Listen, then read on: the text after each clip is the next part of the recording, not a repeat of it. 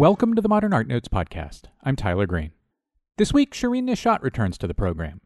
The Broad in Los Angeles is exhibiting Shirin Neshat, I Will Greet the Sun Again, a career-spanning survey that places special emphasis on Neshat's address of her home country of Iran and her 2010s turn toward addressing the United States and the ways in which the U.S. has come to resemble Neshat's theocratic homeland. The exhibition was curated by Ed Shad and will remain on view through February 16th, 2020. Don't miss it, it's terrific. The excellent catalog was published by The Broad and Delmonico Prestel. Amazon offers it for $45. On the second segment, Melissa E. Buron joins me to discuss James Tissot. But before we get to this week's program, a giant thank you to all of you who filled out our biennial survey. It helps a lot. If you still want to help us out, please rate and review the show at somewhere like iTunes. 5-star reviews help a great deal. The algorithms are ever hungry. Shirin Neshat, after the break.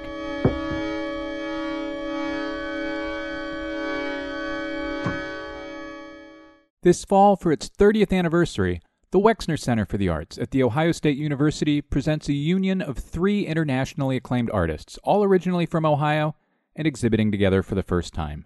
Here, Ann Hamilton, Jenny Holzer, Maya Lin explores ideas of place, time, language, and perception through world premiere and site-specific works in the Wex galleries. Additional off-site components activate spaces at Ohio State and around the city of Columbus. Here is on view through December 29th. For more information, go to wexarts.org. The Nasher Museum of Art at Duke University presents Art for a New Understanding, Native Voices 1950s to Now, the first exhibition to chart the development of contemporary indigenous art in the United States and Canada. For generations, Native North American artists have exhibited work mostly outside of mainstream art institutions. Native Voices begins to remedy that division, presenting approximately 60 works of art in a wide variety of media by Native American artists from many nations and regions. The exhibition examines the practices and perspectives of the most influential Native artists and their important contributions to American art, thus reassessing the place of indigenous art within the art historical canon. On view August 29th through January 12th, 2020, at the Nasher Museum of Art at Duke University in Durham, North Carolina. Visit nasher.duke.edu/voices. In Recording Artists, a new podcast series by The Getty, art historian Helen Molesworth explores the lives and work of 6 women artists: Alice Neal, Lee Krasner, Betty Saar, Helen Frankenthaler, Yoko Ono, and Eva Hesse. Rare audio-taped interviews from the 1960s and 70s, plus new interviews with contemporary artists and art historians, help us unpack what it meant, and still means, to be a woman making art. Binge the entire series now at getty.edu/recordingartists. His art captured the zeitgeist of Impressionist-era society, fashion, and politics. So why isn't he as famous as Monet or Degas? See new scholarship revealed about 19th century art's best-kept secret in James Tissot, Fashion and Faith, on view now at San Francisco's Legion of Honor Museum. Navigate the winding path of Tissot's life as you explore the exhibition galleries, passing through his complicated friendship with Degas, a decade of expatriation in London, and a love affair with a tragic ending. Discover Tissot's spectacular world in James Tissot, Fashion and Faith, on view now at the Legion of Honor Museum. Head to legionofhonor.org to plan your visit.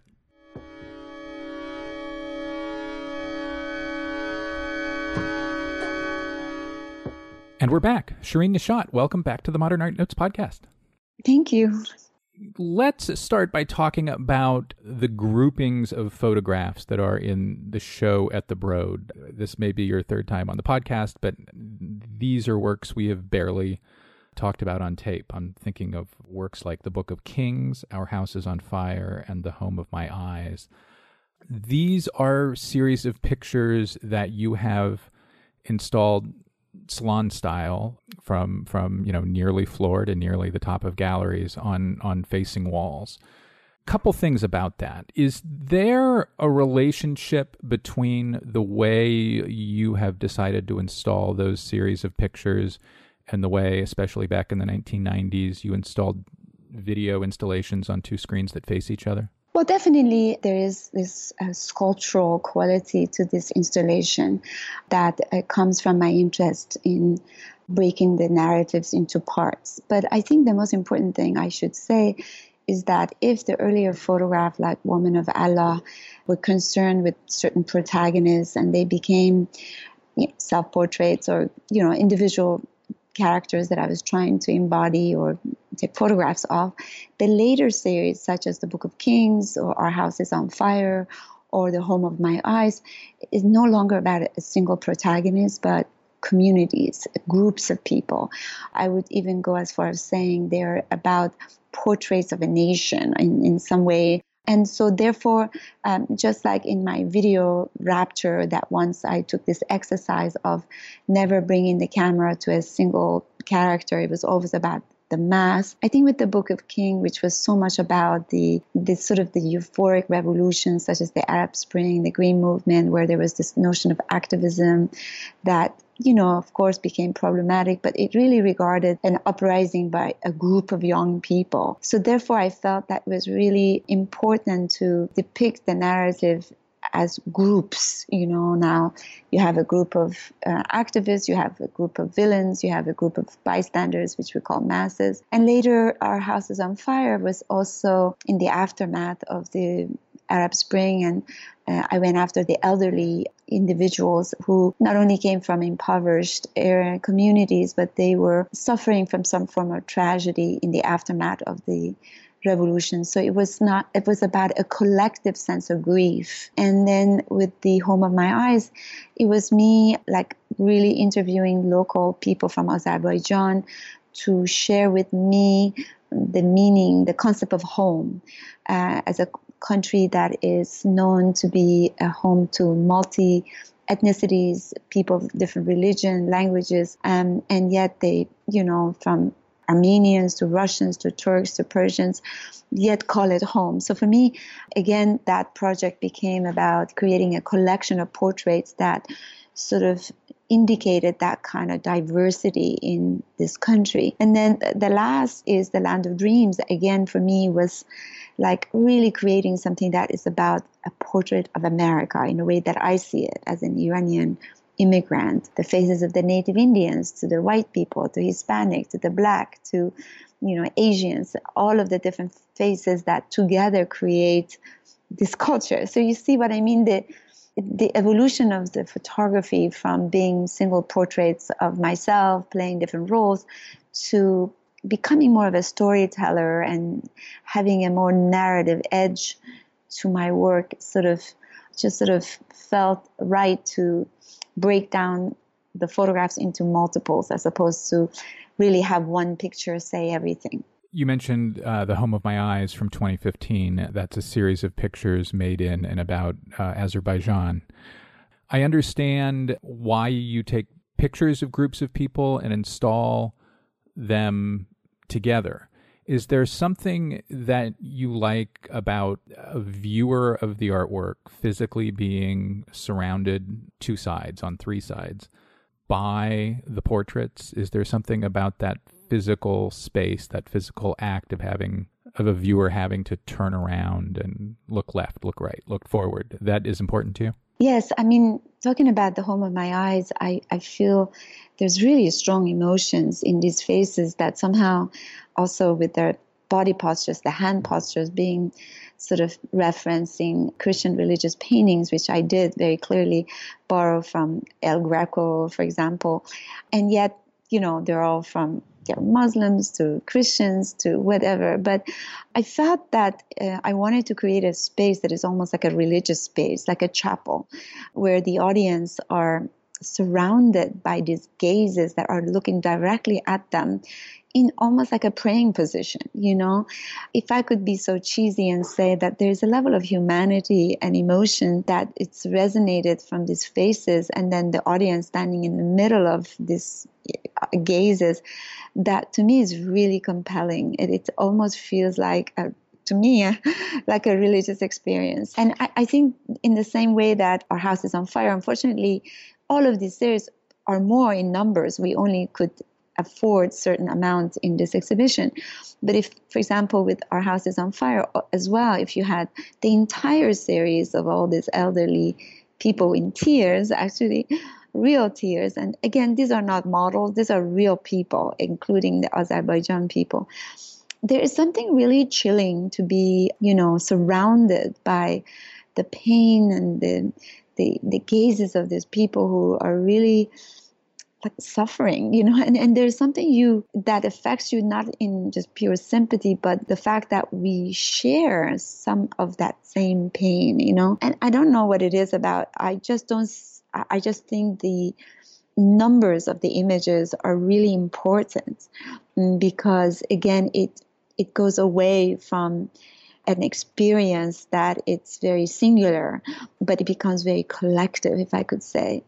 And I feel like it is a little bit like my video installations, where I really put my audience in this emotional, psychological, spatial, environmental experience that they can't escape, once they're in there.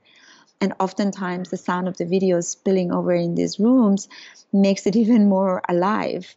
So there is just kind of a cry of humanity, I guess. I mean, I just don't know. Depends on the audience, but I really feel there's a lot of emotions in this group installations. I think that runs through the show at the Broad. There is emotion and emotional intensity in every gallery. That's really hard to miss. So these series since 2012 have been in some ways a return to portraiture for you. I mean, there had been portraits in your work in the 1990s, of course, especially of you and your son Cyrus, but mostly you did other things for a while. So what brought you back to portraiture in 2012, and why was portraiture the mode of address you chose in those years? It's a really good question, because, as you said, you're right. At some point after making Woman of Allah, I moved on to making lots of video installations like Turbulent, Rapture, etc. And then I went to filmmaking, Woman Without Men. And so I took a very long absence of, still photography, which for me was always about human portraiture. But what happens, I think that I started to change my relationship to still photography, thinking that I no longer have to look at them the way I used to, and that there could be a way of storytelling through the use of still photography and through portrait making. And in fact, as you can see in the Land of Dreams, for example, for the very first time, if before I kept my film work from video installations and portraiture, still photography separate, in the Land of Dreams, they all collapse into one project, meaning that the protagonist is a photographer and is going door to door taking people's portraits. In the video, that is, of Land of Dreams. In the videos, yeah. And supposedly the photographs that we have on display are photographs that she might have taken. So I thought it would be really interesting that the very art of portrait making, it becomes part of the larger narrative. It makes it very interesting. And how in a moment that you freeze an image, people turn into a monument, like a kind of timeless monument. And really, you could take a homeless person like we did in Albuquerque off the street and take his picture and he becomes like a god. It's like the portraits of human beings it's like the most powerful way of art making. And it's like, no matter how many millions of times people have been photographed, for me, and it's very interesting because I'm so obsessed with dreams that are so ephemeral and so forgettable so quickly. But with photographs, they're so permanent. You really freeze a moment. And there's something about that and that one gaze that you capture at that moment, that certain emotion that is really powerful to me. So I no longer feel that I do have to separate all my mediums and my interests, but they're spilling over one another in an interesting way. The photographs are becoming more narrative, but they have different emotional impact on the audience than the videos would, in a way that the video has to be experienced in 20 minutes. But a photograph in its physical way, the way that it talks to the audience, has a very different impact. And I like the two very distinct relationships between the audience, the still photography and the moving picture. I think they're totally different, but equally fascinating. We're going to talk about the recent video work a little bit later, but while we're still in photographs, I'd like to ask two things that go back to the 1990s. One of the neat things about this exhibition and the catalog, which is terrific, is that it places your work, particularly of the 1990s, very much in dialogue with Iran and Persia, and not within kind of the globalist framework in which your work was so often discussed in the 90s and aughts. And as part of that, Ed Shad, the curator of the exhibition and a Past Man podcast guest, identified a 1992 doctoral dissertation that was important to women of Allah. And so far as I know, it's the first time that this dissertation has been tied to your work. It's titled Politics of Martyrdom in Post-Revolutionary Iran. Who wrote it? What did the dissertation address? And what did you take from it? A friend of mine, actually, Ehsan Mansour, who is someone I knew in Los Angeles when I was just in high school. We were about the same age, and he went on to study at Oregon and got his philosophy degree and moved back to Iran and started to teach at the university in Tehran. And at some point when I finally made a return to Iran, I met many old friends, including him. And what really interested me, as I was really interested and faced with the aftermath of the revolution and the transformation of the culture in the aftermath of this revolution, I was talking to a lot of people, interviewing them, reading certain books. And when I met him, he gave me his thesis that he had submitted for his, postgraduate degree at Oregon University. And I remember reading that, and I was just completely fascinated by his analysis in the more sort of philosophical perspective on when someone becomes obsessed and fully committed in an ideological and philosophical level to the religion in the way that they're so completely willing to die and to basically commit violence, etc. And he tried, without being biased, tried to analyze that kind of rationale in the notion, the fanaticism, but the way that the mind works of people who have that kind of, faith. So as I was, dreaming my own images that was going to relate to the Islamic Revolution, after reading this paper, I decided that I will focus on the concept of martyrdom. And he never knew, actually, I did that. In fact, we've never had a conversation about it because I don't go back to Iran, so I don't see him.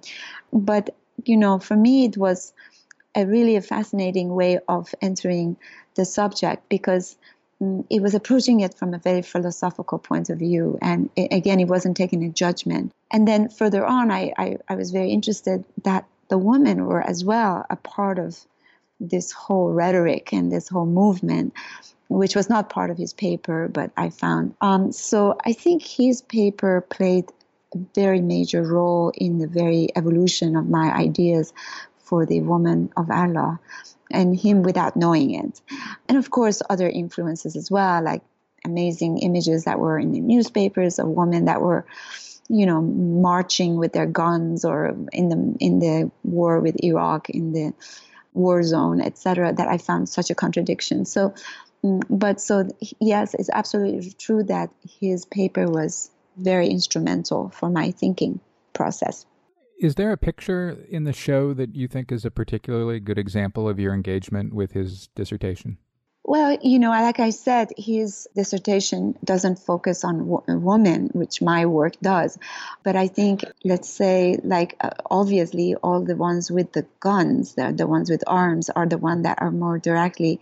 But I would say faceless, the one that I'm pointing the gun toward the audience. It's a very strong image. Or allegiance with wakefulness, or rebellious silence. These are some of the images that I think that are very much founded in some of my inspirations from what he wrote in his dissertation. I mean, there was another book called The Warrior Woman of Allah, something like that. The Warrior Woman of Allah, that I also read, that I didn't find as interesting, but it was about topic of woman in relation to military and religion and of Islam, etc. So, but yeah, I think those few images I mentioned are more directly related to his paper. The exhibition also contains some studies for 1993's Unveiling, one of your early series.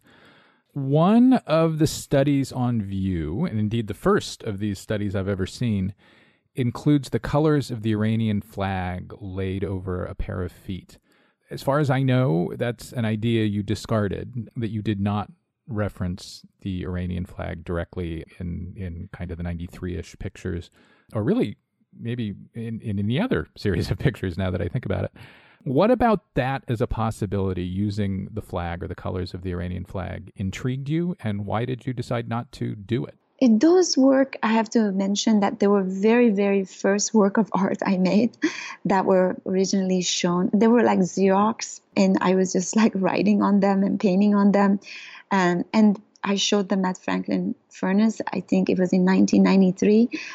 At that moment, I was really playing with this idea of, this whole identity issue of Iranians who are both Persian and now Muslims and considered a certain way, and how these two identities were not comparable but in total conflict, and this idea of the using of the poetry of Furugh, who's died in 1965 or 7 and had nothing to do with the Islamic Revolution, overlaying on these images of contemporary Iranian women. So it was a little bit about going to the past and the present, the Islamic versus the Persian identities, and the problematics behind all of that. And to many degrees, all those paradoxes continue in my work and really was refined in The Woman of Allah.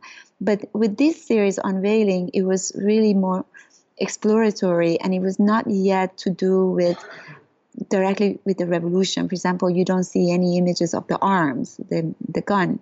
It's only about the exploration of the body, of the female body, in respect to the veil and the idea of shame and the idea of unveiling and obviously the flag of Iran, because one thing that came with the revolution was the idea of all Islam being one nation, as opposed to these divisions between the different countries, where we as Iranians really like our boundaries as who we are and our history. And so this idea of eradication of a certain history of us by this revolution that tried to sort of, eliminate a part of our heritage, which is really problematic for a lot of Iranian people. So those were my thinking process. But again, I was just beginning, and both aesthetically and conceptually, things weren't so crystallized. And so it was more like a sketch. It was more like a process. And I really supported Ed in showing them, because I think it's also interesting for the audience to see the process of an artist and how they form their ideas and even their own aesthetics, their vocabulary as aesthetics.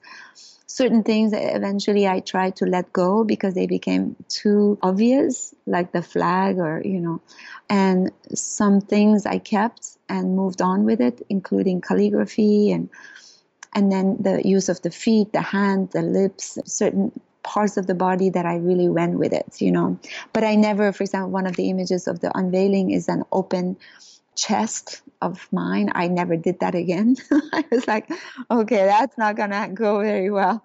So I tried to also not be too ambitious in that way, not too erotic. And so, I started it, and then I formed my boundaries right after. One last question on the portraits before moving on to the film installations. In the last 7 years or so, since 2012, are there portrait makers, be they painters or photographers, who you've been particularly looking at or talking with, or whose work has been influential to you? I have to be honest. The answer is no, because of course I admire a lot of artists' work, a lot of it's because of what they do, but I've never felt, at least consciously, that it was very influential on me. I mean, one could say, oh, well, maybe I was subconsciously inspired by Cindy Sherman when I did The Woman of Allah, because they're self-portraits. But then I was really impressed by Frida Kahlo when she did self-portraits, And so I think that the idea of self-portraitures was something that it may have somewhere along the line of my history of Western education, of art, I may have been influenced without really being conscious of it. But when it came down to creating these group installations, like I said, they became very narrative, they became very integral, almost impossible to see them separated, That's something that came from my own conceptual evolution. Like I said, if you look at my videos, there's a lot of groups, not only in Rapture, which is group of men versus a group of men. You have a lot of that in Fervor, you have it in Passage. Practically every video I've made has been a great use of an individual versus the group, So I think those ideas really evolved from my own work, where I was inspired to recreate something that I had done in my video, now in photography. Let's pivot to the 3 recent video installations that are in the show. Illusions and Mirrors from 2013, Roja from 2016, and the brand spanking new Land of Dreams, which you finished this very year, 2019. Before we get into them, I think it might be useful if we gave listeners a quick idea of what each is kind of about. So maybe we could go through them one by one, and you could just kind of quickly outline what they are. First, Illusions and Mirrors. Illusions and Mirrors, Roja, and another video that is not in the exhibition, Sara, created a kind of a trilogy of 3 dreams. And Roja was actually one of my own dreams. But I was really interested in creating 3 work that have basically used very similar strategies, visual strategies, in terms of giving idea of entering a dream. For example, we used a lot of blurry images by putting glass over the camera, or this idea of a single protagonist, a female protagonist wearing black, and each protagonist was having very unique, distinct anxieties that we pursued from the beginning to the end. But there was really no real logic, but a logic of a dream. For example, just to mention Roja, which is my own dream, it's really based on the character as an Iranian woman, first seen in an American theater among other Americans, listening to this man who's first singing a very emotional and beautiful song, but then turns into being very aggressive and sort of addressing her in fury and anger. And it becomes very horrifying. And she leaves the theater, which is supposed to be this incredibly beautiful egg-shaped building. And then she comes and she faces the desert, where she sees her own mother running toward her. And then she naturally runs toward her mother. And then when she reaches her mother, she slowly turns into a monstrous figure and presses her, and she goes off in the air. For me, this relationship between this woman to that desert landscape and that mother figure clearly is about the motherland, homeland, and the fact that it doesn't want her, it doesn't accept her. There's very strong images of this mother figure coming through water, doing everything like a refugee, trying to get to her. But once they get close, then they're not able to be together. And the anxiety about the American situation, where in one hand is very heartwarming and she relates to it, on the other hand, equally becomes very frightening and terrifying. So it's like each video tries to convey a certain anxiety and emotion of a single female protagonist, where with the Illusions and Mirrors is more existential. It's about her facing her own alter egos and hitting the bottom in order to be able to come out. It's really a nightmare of a woman who feels lost and feels like she's losing her sanity. And with all of that, I became very interested in how, through making films that focus on dreams, you can still tackle sociopolitical issues as well as individual emotional issues, but do it in a way that it's not possible to reduce it to a political discourse. You see what I mean? There's something about dreams that are really innocent, and they're very powerful and very scary, but also something about dreams that feel very common human experience that doesn't seem to change drastically from a culture to another culture. We worry about abandonment, displacement, war, genocide. A lot of the dreams we have are very common. And so I felt like in my latest work that, as you can see after a certain point, by moving towards surrealism, magic realism, dreams, it's a way to expand my interest in making work that are far more universal, while still really, really tackling very specific sociopolitical issues of our times. Before we talk more about dreams and surrealism, I can't help but think of this new trilogy, the Dreamers trilogy, as having a grandmother, as it were, as having kind of quite specifically descended from Tuba. Tuba is not quite about dreams, but there is some reference to the individual and belonging and not belonging, walled spaces, who belongs within and without. Are these three plus Sarah works picking up where Tuba left off in some way, or were they informed by your making of Tuba? Yeah, it's a very interesting observation. I'd never thought about it, but they're not that different. Of course, Tuba is highly stylized as well. It's not realistic. It's very true. It's about this feeling of displacement, this idea that you don't feel safe anywhere. You don't feel like you belong to anywhere. You constantly feel like an outcast, and that you're frightened at every corner. And I think this feeling, of course, it's not unique anymore. It's a lot for people who are immigrants, people who are in exile, people who don't even feel good in their own country. I think it's an experience that could be interpreted in many different ways, and certainly it's a theme that has been running for me for the longest time, because I am obviously a person who has not been at home for so many years and has been separated from her loved ones. And so there's been an obsession about, and oddly enough, I just share a private thing, is that for the longest time, every dream that I had that was important, my mother was in it in one way or another. And in Illusions and Mirrors, there's a mother figure. In also Roja, there's a mother figure, as if that's supposed to be the savior, is supposed to be like in Tuba. That was the myth of Tuba. That woman inside the tree was the savior, but once you got close to it, it disappeared. And here again in Roja, the mother figure was the savior, supposedly, but then the closer she got to her savior, she turned into a monster and eventually was very aggressive and threw her off. So I think there is this parallel themes that are running through many of my work, but I really feel that there are shared nightmares, I think.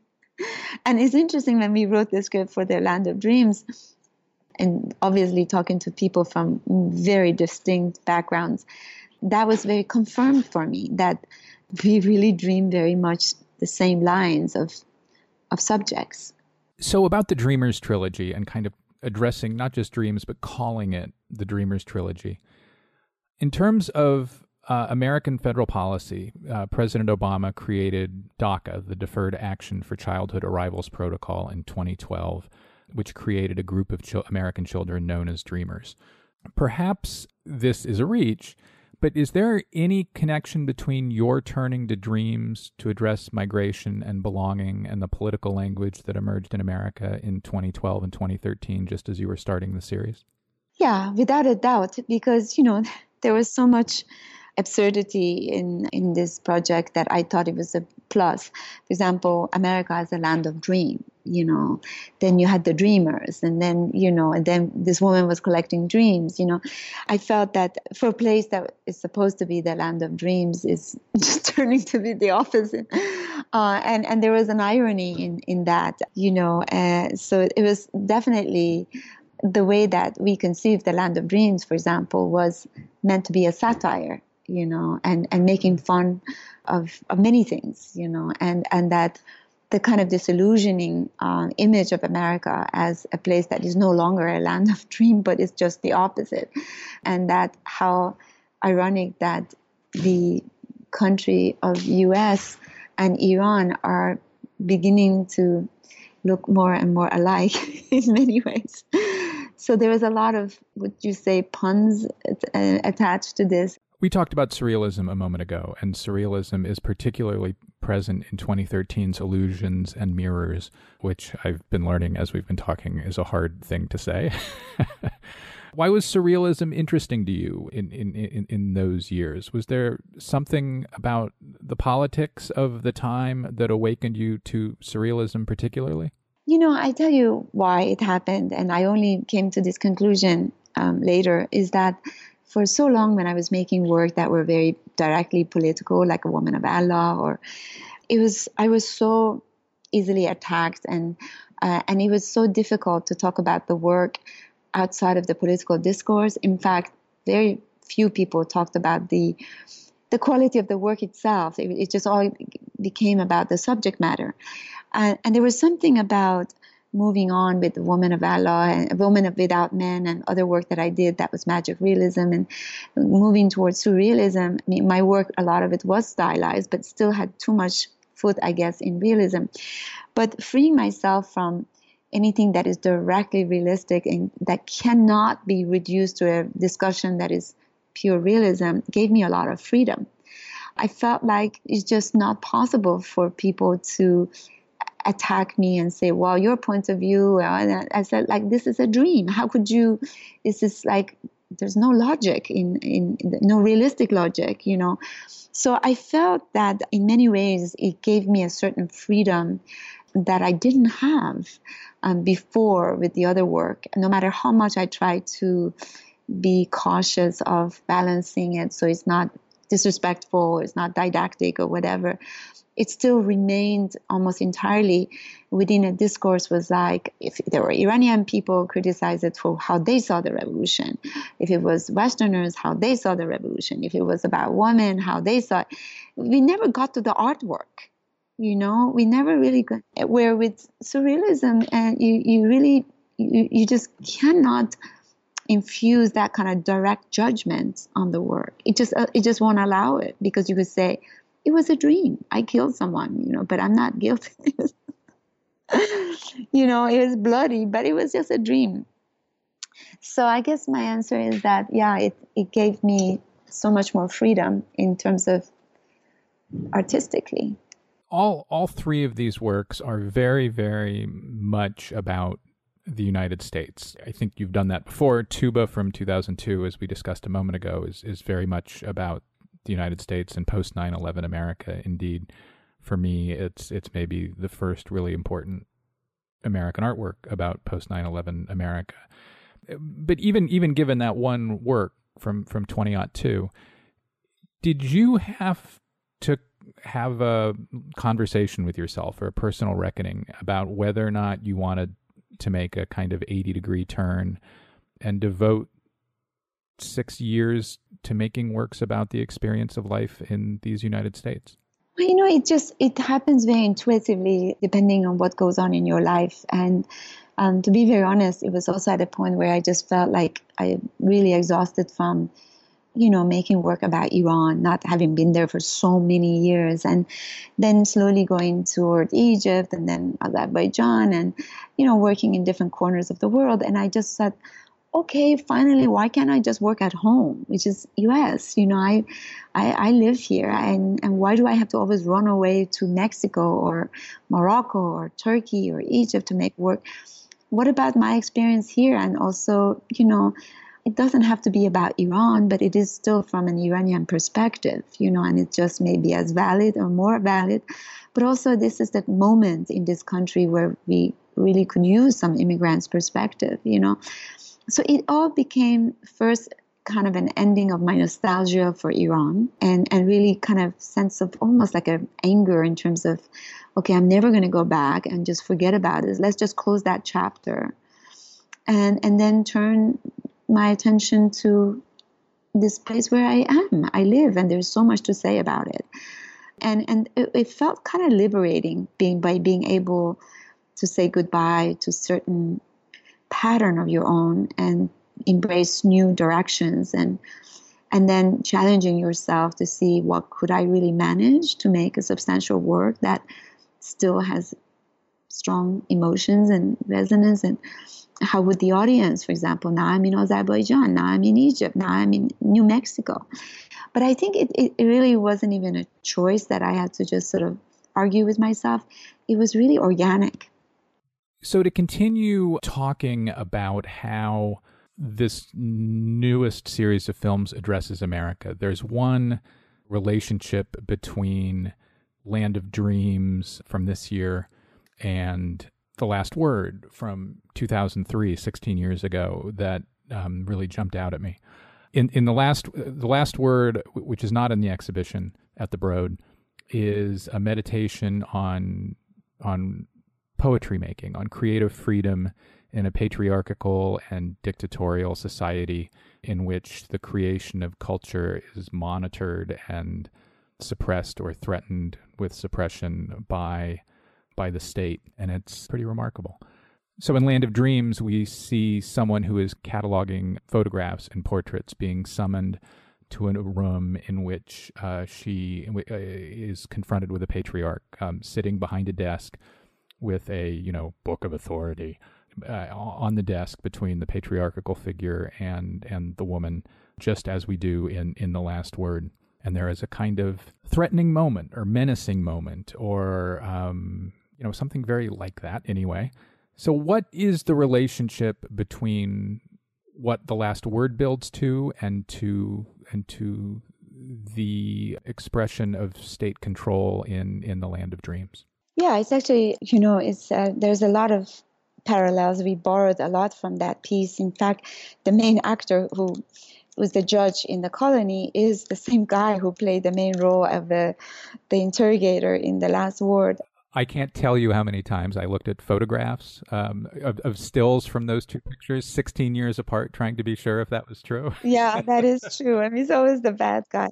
The thing is that, The Last Word really meant to, first of all, there were all these men in uniforms and, doing strange things with all these documents and papers. And, there were like absurd activity documenting evidence of poetry that they found subversive. And here now they're analyzing and sort of organizing the dreams and photographs of Americans. It's equally absurd.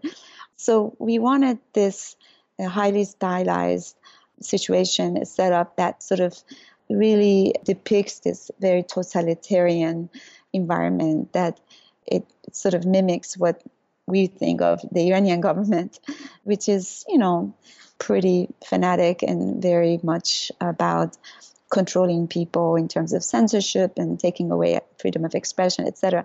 So this is very much inspired what we try to build, even the production design at the colony. It's very much inspired by our own creation at The Last Word, but of course much vaster, because we took a whole power plant in New Mexico and turned it into the colony, and we had multiple mazes of spaces. That was really fun to dress up. Those spaces reminded me of the spaces in The Last Word too, for that matter. Yes, I also personally looked a lot at Orson Welles' The Trial, or all this, the Kafka's. It was like, we talked about how we can push that absurdity to the next level. But we obviously learned a lot about certain things that we really did enjoy a lot from The Last Word.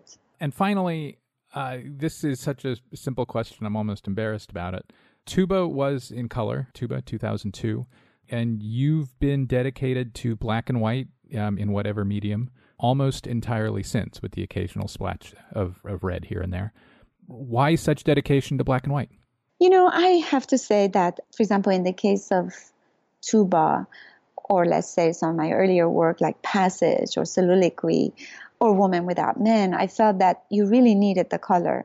For example, if you think aesthetically, like Tuba was about the relationship of these people in black moving towards landscape, which was, a little bit of color.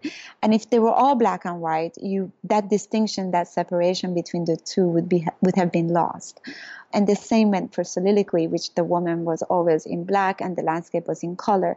So there was a very direct relationship between what the concept was and why the color was used. In the same with Passage, where you have the woman in black, the men in black, they bring in this corpse in white to this landscape that was, the desert and the water and, So there was really a visual reason for that, and we felt like if those were shot in black and white, they would not have worked.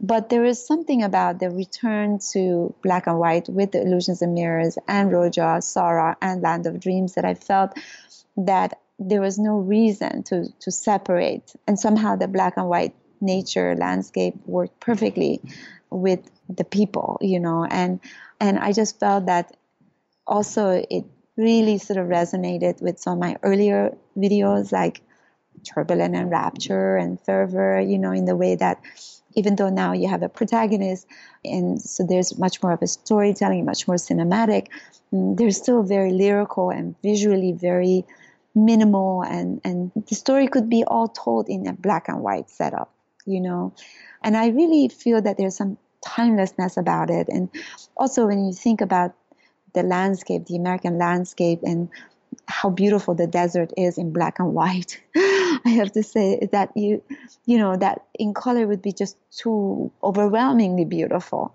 in a way that would be too seductive and distracting, in a way. Unfortunately, in movie making, in cinema, it's really a problem when you shoot in black and white. They just don't like it.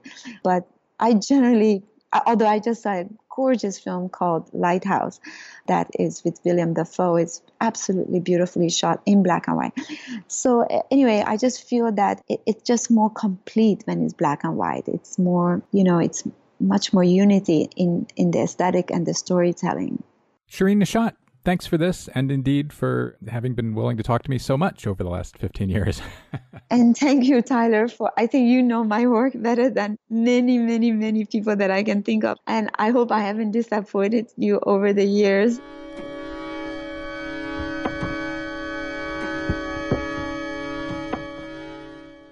The Hammer Museum in Los Angeles presents Larry Pittman Declaration of Independence, the most comprehensive retrospective to date of the work of the prolific painter.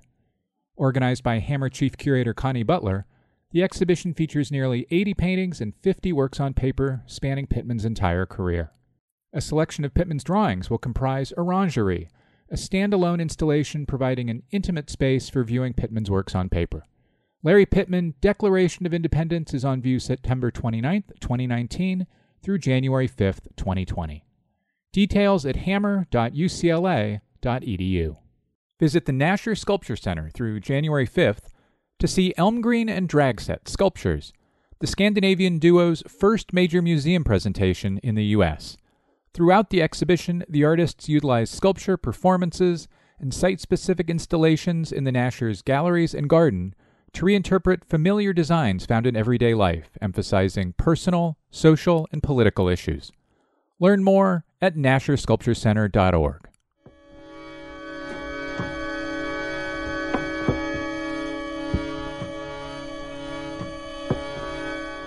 And we're back. Melissa Buron, welcome to the Modern Art Notes podcast.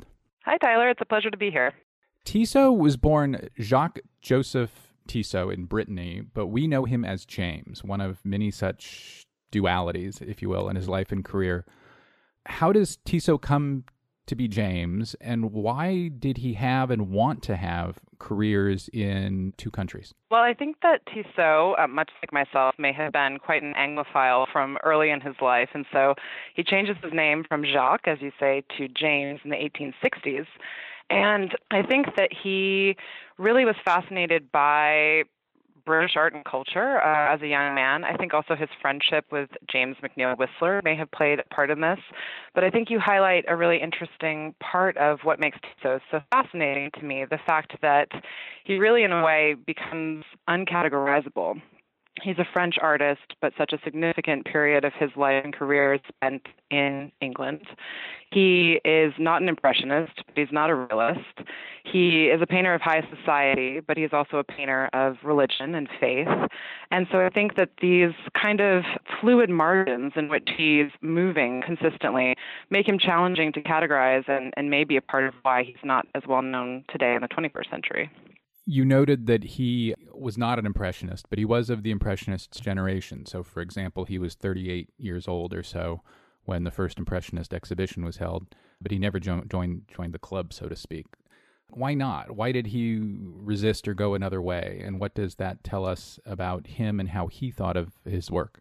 Well, we know that he is invited by Edgar Degas to exhibit in the first Impressionist group show, and sort of frustratingly, we have Degas' letter inviting Tissot to participate, but it's at a moment when Tissot is very much part of the British art world. He has moved to London around 1871 after the Franco-Prussian War. In which he served. We'll come to that later. Yes, exactly. So he has really set up a base for himself in London. And I think when Degas writes him this letter, we don't have Tissot's response, so we don't know exactly why he chooses not to participate. Hopefully someday that may be found, but we don't have that yet. So we have Degas saying, this is really your patriotic national duty to come and participate with us. This is going to be a very ambitious project. Won't you please come back and be a part of this? And Tissot doesn't choose to participate. And I suspect that he just really had such a strong commercial base in London. He's kind of a world away. He's doing other things. And although he so often appears in the 20th and 21st century in exhibitions that are about the Impressionist movement more broadly, he really never identifies with them. And I think also that he was an artist who sort of, he's not a loner, but he really just likes to do his own thing. And I think this kind of group project wasn't something that he was interested in doing. It's interesting because it seems, at least to me, a non-expert, like he's paying attention to what the group, or at least painters in the group that we will later know as the Impressionists, are doing. Because it feels to me like Tissot's first major painting, or at least an important pivot in his work, is a painting from 1865 titled Spring. We'll have it on manpodcast.com. It shows two fashionably dressed women reclining on grass below blossoming cherry trees. There's a third woman there too, if you look carefully. She's not reclining on the grass. Where does that painting come from, and was it, air quotes, a success? Well, I think actually that at this moment in Tissot's career, he's really thinking more about Japanese art, and he is very much part of the milieu of artists who is really influenced by the opening of the port of Japan in the 1850s and making Asian art available to Western artists. And we know that in addition to painting beautiful Asian objects in his works, he's also collecting these materials. And there's this wonderful letter that I quote often that Dante Gabriel Rossetti, the British Pre-Raphaelite artist, writes back from Paris to his mother. He's gone to a shop called La Porte Chinoise, and he's trying to buy some kimonos. And he says, I'm so frustrated. This is really annoying. I went to go buy some kimonos today, and Tissot has actually snapped everything up. That annoying Tissot, he got there before me. And so I love this idea of the kind of rivalry between artists for collecting, both I think in their own making of work, but in what they're trying to surround themselves with. So I see Spring as a painting that really is responding more toward Japanisme and sort of that kind of aesthetic of a really flattened picture plane. But definitely the aspects that I think would connect to Impressionism probably are the fact that the young women are en plein air, they're painted outside. But I see Tissot as an artist who is flirting with some of the elements of Impressionism. And when you see his paintings in person, this idea that he has a kind of licked finish or photographic realism that is so precise, it's there, but he also can paint like an Impressionist if he wants to. And I think our self-portrait from the Fine Arts Museum's collection, circa 1865, a self-portrait of Tissot when he's around 29 years old, really demonstrates that ability to paint loosely and with a broad brushstroke and in a very kind of bold and ambitious way. He just chooses not to do that. That's not the aesthetic that he wants to make his name with.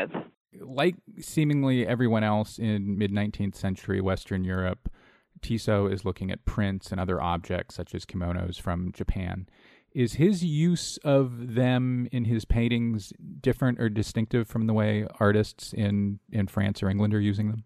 Well, one of the hallmarks that I think is so quintessential Tissot and the way that he is responding to these objects is that he must have been looking at the actual objects. And that's not to say that other artists weren't, but I think the fact that he records these objects with the kind of minutia and attention to detail that is so classic Tissot. I think that that's something that really shows up in his paintings. And one of the big and exciting discoveries for our research in this project, along with my colleagues from the Musée d'Orsay, was to discover in the chateau where Tissot lived for the final decades of his life, one of the Japanese screens that appears in a painting, a portrait of the Marquise of Miramont from the Getty collection in Los Angeles. It had long been thought that the screen behind the Marquise, which shows cranes on a gold background, it was thought that that screen might have been in the collection of the Marquise, but we've actually found the real screen in Tissot's home and chateau. So I think that he was surrounding himself with these objects and wanting to record them with a kind of precision and exactitude that is so classic Tissot. His portraits, there are 6 or 8 of them in the show, have a certain Ingres-like cool to them, right down to the comfortable but very luxurious backgrounds, that screen. And as he continues making portraits over the course of his career, he seems to allow, or at least portray, his sitters as a bit more relaxed, but the settings grow grander, which is kind of a specific difference from the portraits of, say, Manet or Degas, who use these neutral, flat backgrounds. Do you think Tissot is consciously zagging away from the portraiture practice of his French peers as a mark of differentiation, or does he just simply have different interests? Well, I think Tissot throughout his career is an artist who is very attuned to the market. And you see that in his earliest portraits, in fact, actually are not technically portraits. So the portrait of Mademoiselle LL or the portrait of two sisters, he puts portrait on the title of these paintings, although the sisters in the paintings have not commissioned these works from him. But he knows if he puts these works out into the French art market and if they are received well, he will attract very influential and aristocratic and successful entrepreneurial clients. So I think for Tissot, the practice of making portraits is both about the beauty of painting and painting beautiful people in beautiful settings, but also about making sure that his work continues to be seen and that he is continuously sought out as an artist who can make these really wonderful, extravagant, and luxurious paintings. Definitely extravagant, definitely luxurious, and as we've both noted a couple times, they are, all of these paintings, not just the portraits, are full of stuff, full of detail, of fashion, of place, of views out windows. I mean, they're almost manic in their up against the picture plane, almost bursting detail and color and all that. So there's a temptation to say that they're Victorian in their cram-it-all-in fussiness, which begs the question, are we seeing London's impact on Tissot, or is that kind of reading in a cliche? I think that Tissot really is a more is more kind of painter, and what I've reveled at in having the opportunity to spend so many years looking at his paintings, I think that he really is a very generous artist. He gives you a lot of detail, a lot of depth in his paintings. There are meanings behind meanings. I think that from an early age, he must have been quite aware of British aesthetics and an artist who, although French, is sort of thinking about England and English style conversation pieces and portraits. But I think that his ability to give us these worlds in which you can immerse yourself and sort of lose yourself is something that's really rewarding. And it's just a pleasure to get to see visitors now experiencing that in our galleries, that there's so much to look at. Every time you go in to look at the paintings in the galleries, there's just more that they give back. So I think that Tissot is quite a Victorianist, but I don't know if he would have accepted that labeling for himself.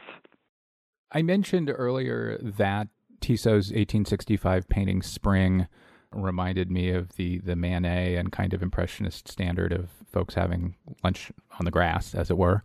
And indeed, that 1865 picture is kind of compositionally similar to Manet's 1863 picture. So maybe taking Tissot's 1875 Spring Morning as an example. Is he looking at Monet and that painting without painting like Monet, without being an impressionist? Do you think he's aware of, engaging, but very much on his own terms? I struggle a bit with how to frame Tissot within the impressionist moment, because I think for Tissot, what was happening in France, I'm sure he was aware. I know he would have been aware, and we know that Degas is telling him what's happening and wanting him to participate. But I really don't think that he had any kind of personal pull to be an impressionist artist. I think if he had wanted to paint like them, he certainly could have, but I think that the kind of 21st century desire to put 19th century artists into the category of Impressionism or frame them around Impressionism is something that it's really challenging, because I think also for visitors coming to exhibitions about French artists of the 19th century, that's a very natural thing to kind of want to base them in an Impressionist language. But I really think that he was doing something very different throughout his career, and I think that his desire to create across media is something that really kind of is a compelling force for him throughout his career. But I think that he was just so on his own path and making the kind of art that he wanted to make that I don't necessarily see him in dialogue with the Impressionists, but there are moments. And there's a painting from the National Gallery of Canada. It's called the Partie Carrée, the foursome. And you can't look at that painting without thinking of the Déjeuner sur l'herbe by Manet. And of course, arguably is where does Manet fall in the milieu of the Impressionists as well, is kind of a big question too. So I think that Tissot is participating to a certain degree in awareness of the Impressionist moment and movement, but he really is an artist who doesn't subscribe to that campaign. There's an 1875 painting in the show that maybe more directly suggests who he's hanging around with and looking at, and that's the Thames. What is Tissot's relationship with Whistler, and is this painting a specific engagement with Whistler's Wapping on Thames of a decade or so earlier? Yes, so Tissot and Whistler definitely know each other. They're definitely friends for a moment. And when Whistler is embroiled in the Ruskin-Whistler legal dispute, Whistler comes to Tissot and says, will you please testify on my behalf? I'd really appreciate it if you could sort of stand up for me and say that this accusation of libel that I put against Ruskin is something that you agree with. And again, we have Whistler's letters to Tissot, and to date have not found Tissot's responses saying why he doesn't want to do that. There's some speculation possibly that he might have what we would call today sort of like PTSD after the Franco-Prussian War, and that he's just not interested in this kind of public spectacle of a trial. But Whistler gets really annoyed and really mad at Tissot for not participating in this. And I suppose I'm sympathetic to Tissot for obvious reasons, but I think that, he basically is suggesting I'll do whatever you need to do. I'll write you a letter sort of privately and you can submit that, but I just don't want to be part of this public trial. So they're really close. I mean, they're close enough that Whistler would reach out to him in a moment like this. And I think that when Tissot is coming to London, Whistler is an obvious person for him to think about aesthetically and personally as a friend. And they had known each other in Paris in the 1860s, and I think that Whistler was somebody that was an obvious touchstone for him in his 11 years in London. And Thames is such a great painting, especially in the way that it's situated with other pictures of the Thames from the same period in our exhibition. But you see that this particular painting for Tissot, I think, is very much about social codes and social engagement. You have two women and one man on a boat, and you have 3 bottles of champagne. So it was a pretty scandalous painting for the times, that what are they going to get up to on this boat? But there's also a kind of social realism happening in the background. There's a very polluted river, a very dense and dark gray sky. And I think that Tissot is both an artist who can paint exquisitely beautiful portraits and scenes that sometimes may seem sort of frivolous, but there is a kind of a depth and an ability to capture the moment and the mood and a kind of almost ecological awareness that he is really responding to the controversy of industrialization and what that's doing to people in the city of London. The dress of one of the two women in the Thames is pretty terrific. It's much more loosely painted than everything else in the painting, except maybe the water. And I'm going to use it as a transition into, oh my gosh, how much does Tissot love painting dresses? There's a super essay in the catalog by Justine de Young about how and why and the recurrence of certain dresses and kinds of dresses across Tissot's oeuvre. So, at the risk of asking a slightly simplistic question, why do you think he loves painting dresses and fashion so much? We know that Tissot was born into a very entrepreneurial family and that his parents owned a textile business. And until our project, Tissot's mother had always been referred to as a milliner, so a maker of hats. But we actually found in the research for this project, and it's written about in one of the essays in our catalog by Cyril Siama about Tissot's early years in Nantes, Cyril found in the records in Nantes that it was Tissot's mother who was registered as the proprietress of the store. So I think it's a really wonderful discovery because it reclaimed some agency for his mother and her role in the family business. But from a young age, Tissot would have been surrounded by beautiful textiles, fashion, ribbons, hats. I think he grew up in a very elegant world in that sense, and so it's something that he definitely naturally gravitates toward. And you see certain dresses iterate and reappear and sort of have their moments in Tissot's paintings. But the idea that he was only a painter that could make images of fashionable women is something that we really tried to dispel in our project, because he is so much more than that. He is a painter who can paint fashionable men, but he is also a painter who at the end of his life is best known and most commercially successful for making a massive series of religious illustrations. So he is an artist for whom fashion is a recurrent motif, but not something that he exclusively is able to make. I want to come back to those religious illustrations in a moment, but one more thing on dresses. There is a painting from 1877-78 titled The Gala Day, Seaside, in which Tissot seems to equivalize a ruffled, flowing, kind of backlit dress of a woman walking on a sidewalk and the national flags of many nations behind her. What do we think he's saying in that painting? Is it fair to describe him as kind of equalizing fashion and nationhood almost there? Actually, Tissot plants a lot of clues in his paintings, and so if you can read the maritime language of flags, he's often giving some hints as to either the people in his paintings or what might be happening in the flags of the paintings. There's another great picture that uses that code, and it's called The Captain's Daughter, and I don't want to give too much away because it's actually the suggestion of another scholar who has yet to publish this idea. But if you look at the pattern on the woman's sleeves, you can read something into the code there. So I think that this is Tissot's very subtle and wonderful sense of humor, that he is able to give clues that if you really know what you're looking for, and that's a very Victorian way of kind of messaging in paintings, but there are these elements and clues they're very sophisticated, but they're subtle. And I think that Tissot's paintings so often have an element of humor, but it's a kind of subtle humor, and once you get it, it's pretty overt.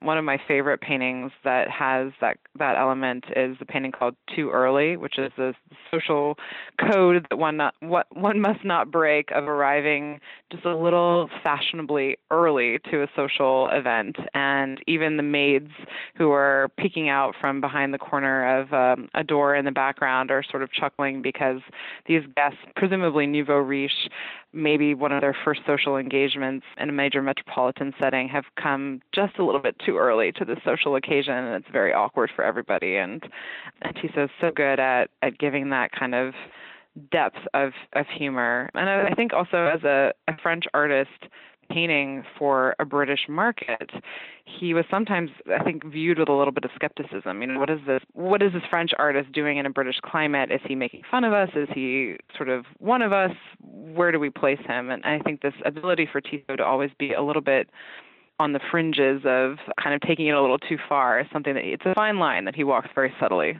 We mentioned the Franco-Prussian War a little bit ago. Unlike a lot of Parisian artists, many of whom fled to London, Tissot fights in the war. It's 1870-71, of course. Did that have an impact on his work, either immediately or later? Definitely. So he, unlike some artists like Monet and Pissarro who leave France for sort of understandable reasons. They have families and children that they're thinking about at that moment and have justifiable reasons to leave. But Tissot stays along with artists like Degas and Manet, and he's a sharpshooter in the Franco-Prussian War. He's really on the front lines. He makes a number of very immediate sketches of what he's observing.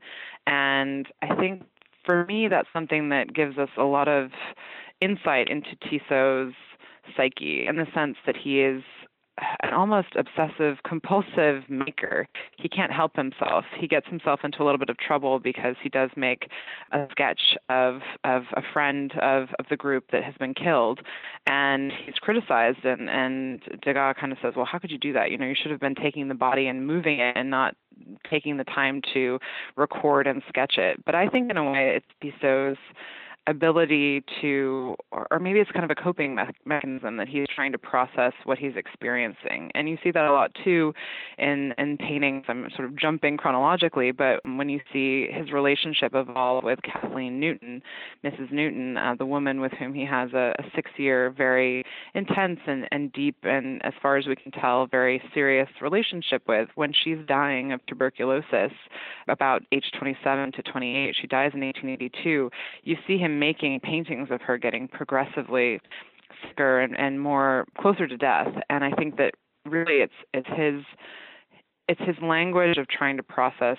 trauma and grief. And I may be overstepping here as an art historian, but I think that he is someone who just has to make things, and it's his way of responding to what's happening in his life and the world around him.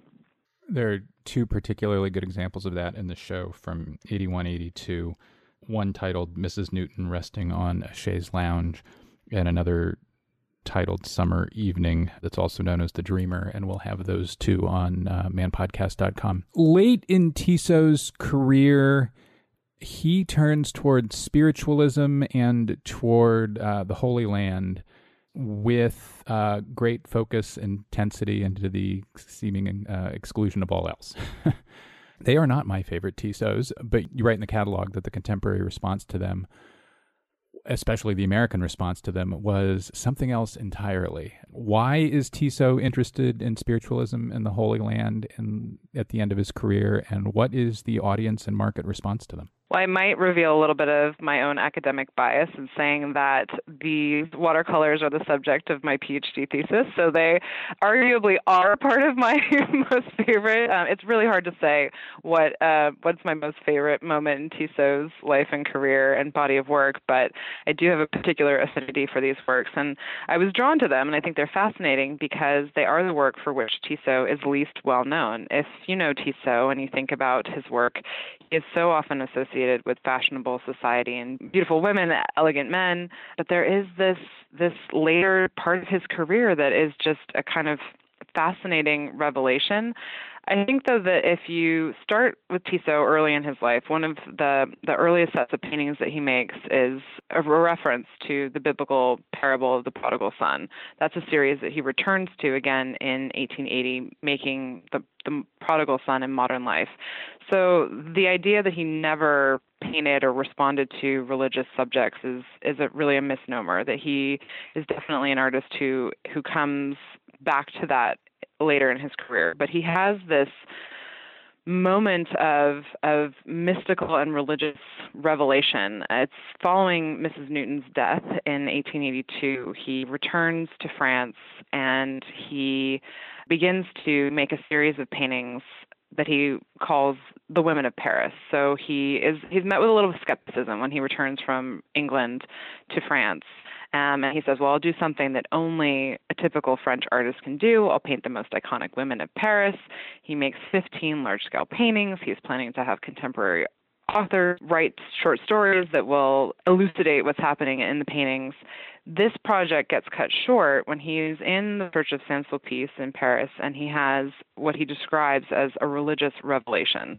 At the same moment, he is also attending spiritualist seances. Like many artists and people of the late 19th century, he is caught up in this movement that effectively is a question that we're still trying to answer today. What happens after you die? Is there life after death? Can you communicate with your loved ones across temporal and spiritual planes? So he's trying to contact Mrs. Newton, and he has what he describes as a mystical vision of her appearance at a particular seance.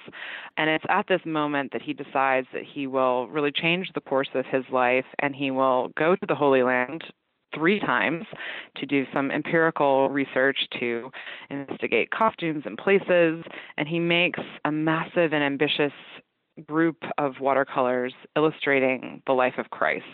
And he makes 350 watercolors that are exhibited in Paris and London.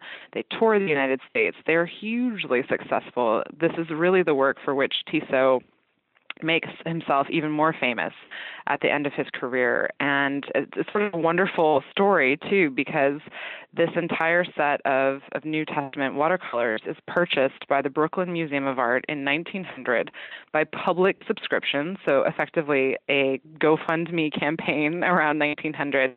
They raise $60,000 through the community, which effectively by today's standards is about $1.8 million to buy this body of work for the Brooklyn Museum of Art. They're on display for many years, and they have a major impact on early cinema.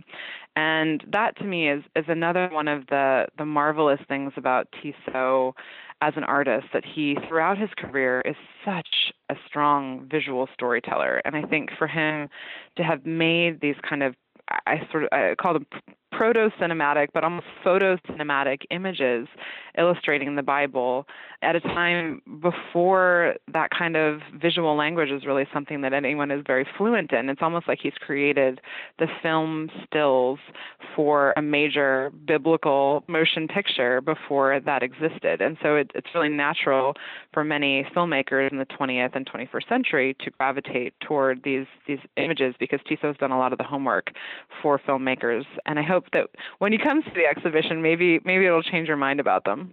Although it's interesting that it was Americans that particularly responded to them, because, of course, American artists paint a lot of Rome and Italy in the 1850s and 60s, in part an address of American republicanism, especially at its moment of crisis in the 1860s, and that for many of them, such as church, it becomes more an opportunity to paint faith. And that Tissot either just was there on his own or picked up on that from his attention to the market and goes whole hog. I think you're exactly right about that. I think that Tissot was so attuned to the zeitgeist of his moment. He knew that there was a major religious moment of revival, and I think that he was aware that if he produced this series of work, it would find a home in the market. But I think that, again, we go back to what we were saying at the beginning of the conversation, that he is an artist of dualities. So he's both someone who sees that this is work that will help him be more successful and famous, but I think he really did have, you don't go to the Holy Land 3 times. It's a major thing to do today, and by any means in the late 19th century, definitely more challenging trip to make. And I don't think you do that and devote 17 years of your life to a campaign like this if you don't have some personal sense of conviction that this is what you're supposed to be doing. And again, I may be overstepping in my interpretation here, but I think that Tissot really was returning to something that he had explored early in his career. He did come from a very religious family. He was raised in the Catholic faith, and his return to this at the end of his life, after he's had a series of personal losses and traumas, I think is not so surprising in a way. But I do think that it's fascinating that this work is kind of hidden, or has been hidden away, and really not something that previous scholars working on Tissot have embraced. And I just think you can't ignore it. It's so obvious that this was something that he he wanted to be the final exclamation point on his career, and the fact that it lives on in contemporary film. My favorite example is that, so after Tissot makes the New Testament series and it's so successful, it's gone to Brooklyn, he decides that he will make illustrations for the Old Testament, and he begins that campaign. He doesn't finish it before he dies. All of those watercolors, or the majority of them, have ended up in the Jewish Museum in New York. Also very fascinating that all of Tissot's biblical watercolors, for the most part, are in the boroughs of New York.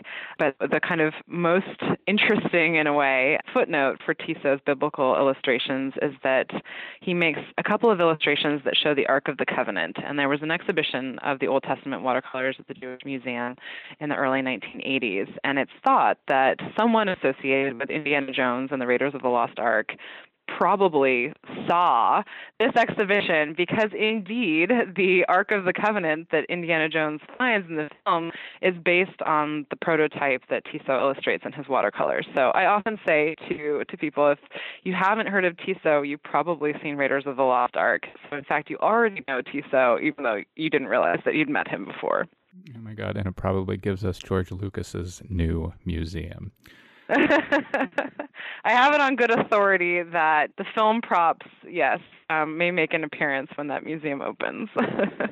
Melissa Buron, thanks very much. Thank you, Tyler. That's all for this week's show. The Modern Art Notes podcast is edited by Wilson Butterworth. Special thanks to Steve Roden, who created the sound for the program.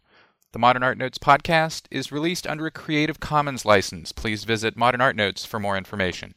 Thanks for listening.